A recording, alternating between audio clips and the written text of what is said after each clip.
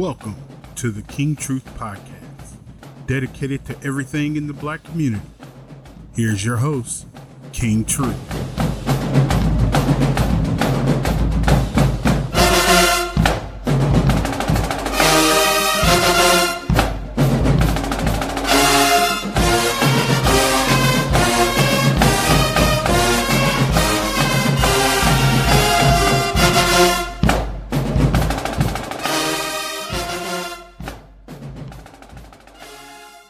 A gathering of old men takes place on the Marshall Plantation in Bayonne, Louisiana.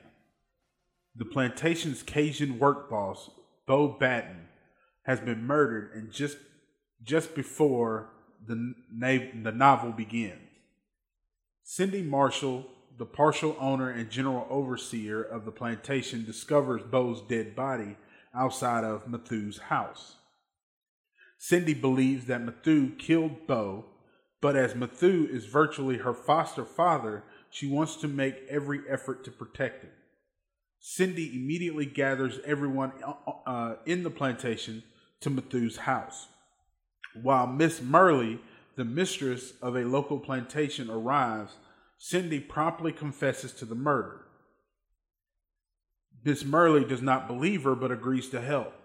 Cindy decides that the best course of action would be to bring all the local men to Matthew's house with as many 12-gauge shotguns and empty shells as possible. With numerous men and guns at this crime scene, Cindy believes that the local sheriff will not be able to solve the crime. Miss Merrill spreads Cindy's plan through the community. Within a few hours, 18 men have gathered at Matthew's house. All of these men are in their current 70s and their 80s, but they all have brought their shotguns and are ready to confess. Welcome to another episode of King Truth Podcast. In today's episode, we're going to talk about snitching and the Black community. Now, the above 18 men and their 2 female accomplices fully embraced the philosophy of no snitching. They were not motivated by the warning, snitches get stitches.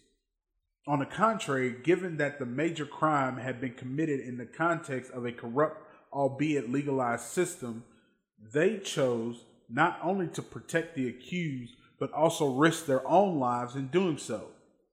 They knew there could be no justice for a Black man accused of killing a white. They, as with others, long had an oblivious relationship with people who rat, tattle, squill, narc, or snitch on their peers. For them, the snitch is a traitor who reveals group secrets and cooperates with a group's enemies, whether they are a peer rival, outsider, or formal authority figure such as the police.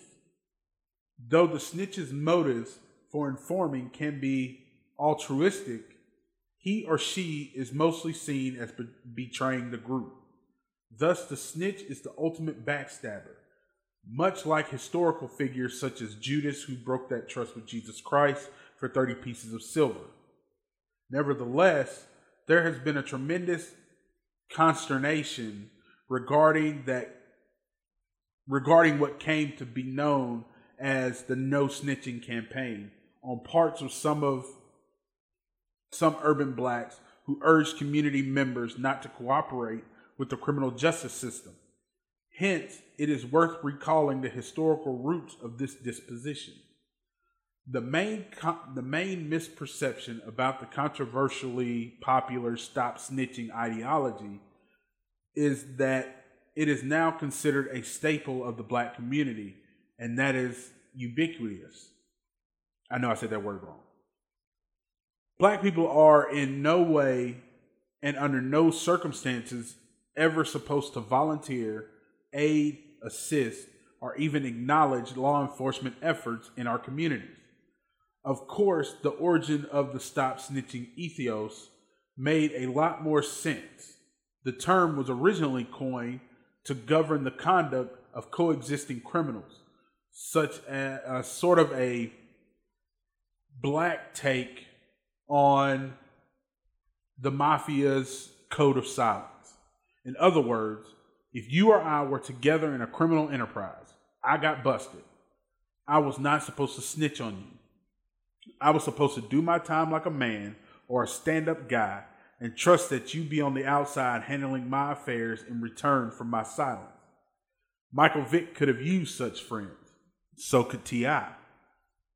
In the context of the human sacrifices it took to endure the triumph over centuries of slavery and segregation, snitching for the white oppressor was about as low as a slave Uncle Tom modern Negro could go, a state of existence worse than slavery itself.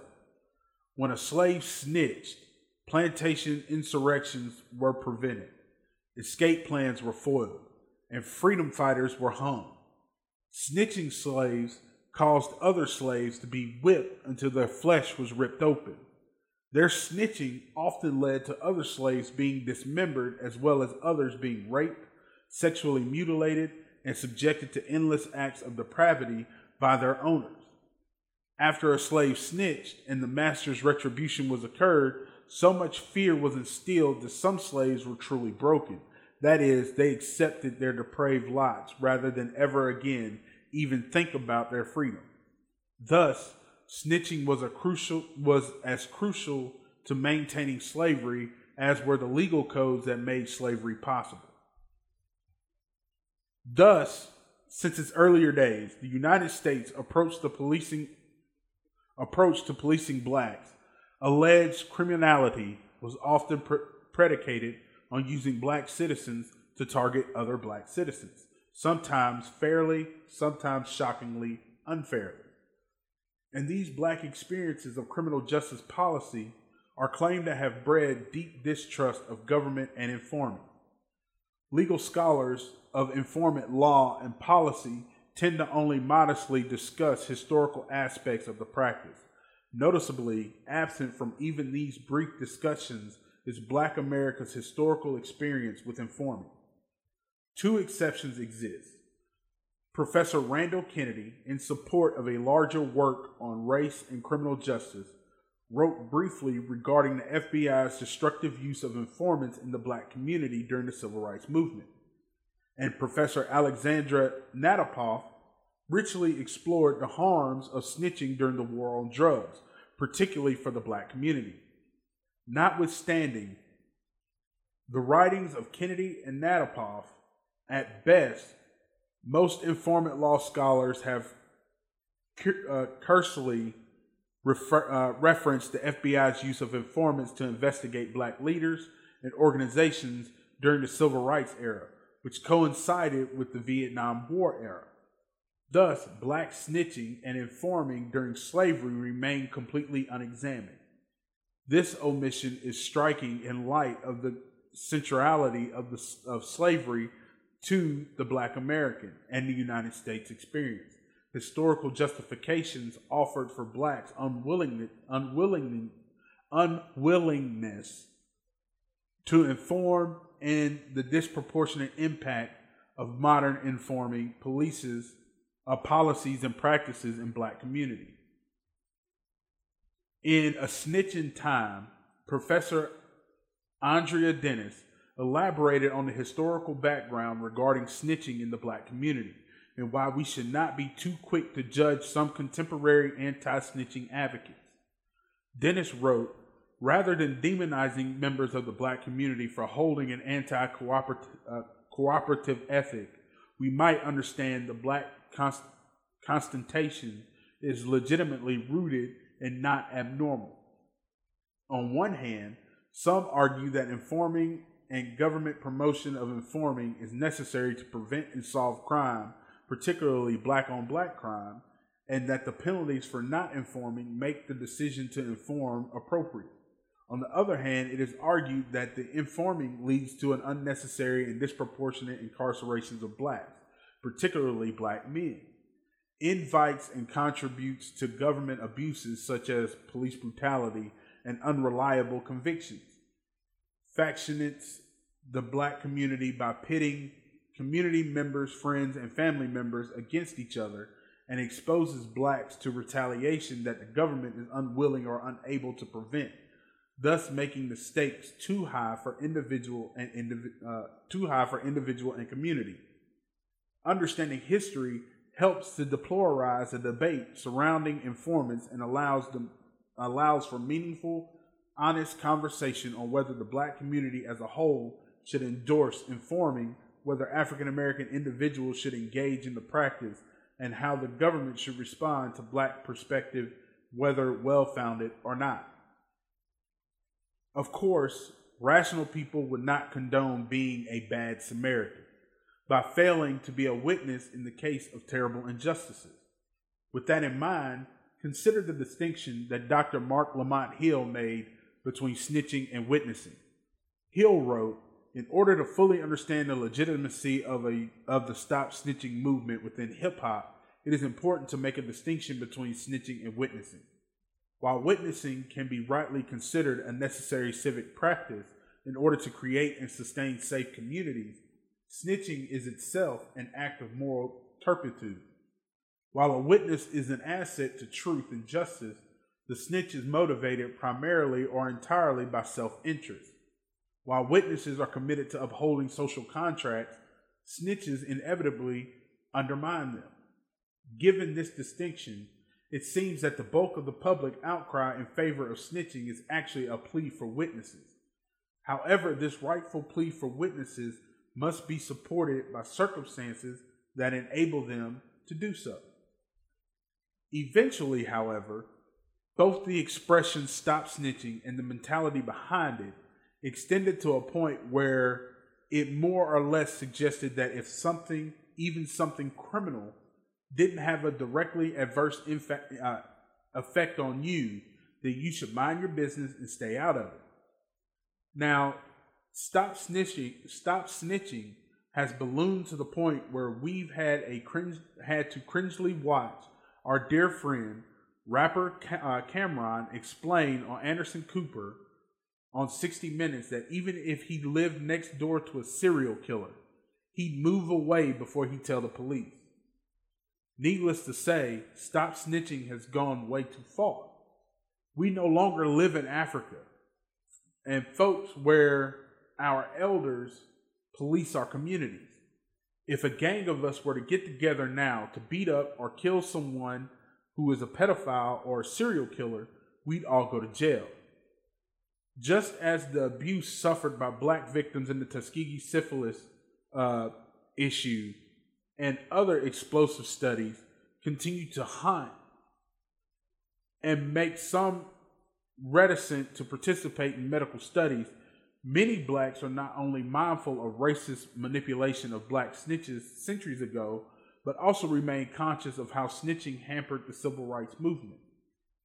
It has not been forgotten that modern slaves worked with the FBI as informants against Martin Luther King Jr., other black national leaders, and black student college campus activists. Fortunately, we learned of these and more when Betty Magister and Ken Clausen witnessed against the FBI in a Washington Post March 24th, 1971 article. Stolen documents describe FBI surveillance activity. Given America's history and current circumstances related to race relations, among the fact that the abusive NSA data collection has induced a cloud of paranoia, one cannot simply make ethical appeals to blacks to do the right thing. To get more blacks to serve as witnesses, there must be a fundamental change in the system that so often functions against them. For example, there must be an end to police profiling and brutality. Disparate sentencing by race and other miscarriages of justice throughout the criminal justice system. Without such changes, what we have is a situation akin to asking the once bitten to again trust a vicious dog as he continues to growl and strain at his leash. Witnessing requires that we bring about a society in which there is truly equality of opportunity. How is one to be expected to witness within a system which abashedly denies the equal opportunity, 1, to obtain quality education and employment, 2, to vote and voice their political concerns, 3, to obtain quality health care, and 4, to obtain affordable housing? How can you expect a young male to snitch on the local gangster who has been his brother, uncle, father figure while he was being less than half raised by a single parent home by a dutiful mother who nevertheless was despised as a welfare queen, although she had a plethora of working poor jobs in an effort to make ends meet that she could never meet. On the other hand, witness what takes place when there's equal opportunity. Growing up in my home church, there was never a problem with getting members to witness during the devotional period of the Sunday service. They enthusiastically, emotionally, and in other electrifying ways testified to the hilt regarding what God had done for them. They knew that their God and their church family was unequivocally in support of them, and in return, they bore witness to the truths that they knew. The primary form of snitching was snitching on the devil. It was likely that black folk will witness to a significantly greater degree in the larger society when the conditions are supportive, i.e., when they know that the government, the criminal justice system, the public school system, and all other aspects of the system truly constitute their system.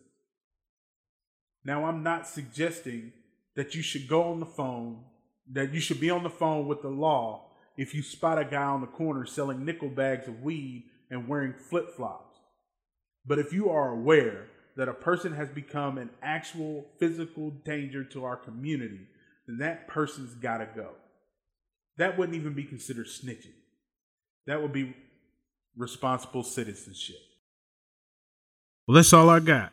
There ain't no more. My time is tight, and that's the end of my show. So grab your hand and make a fist. Listen to me and remember this. I'll tell it to the hot. I'll tell it to the cold. I'll tell it to the young. I'll tell it to the old. I don't want no laughing.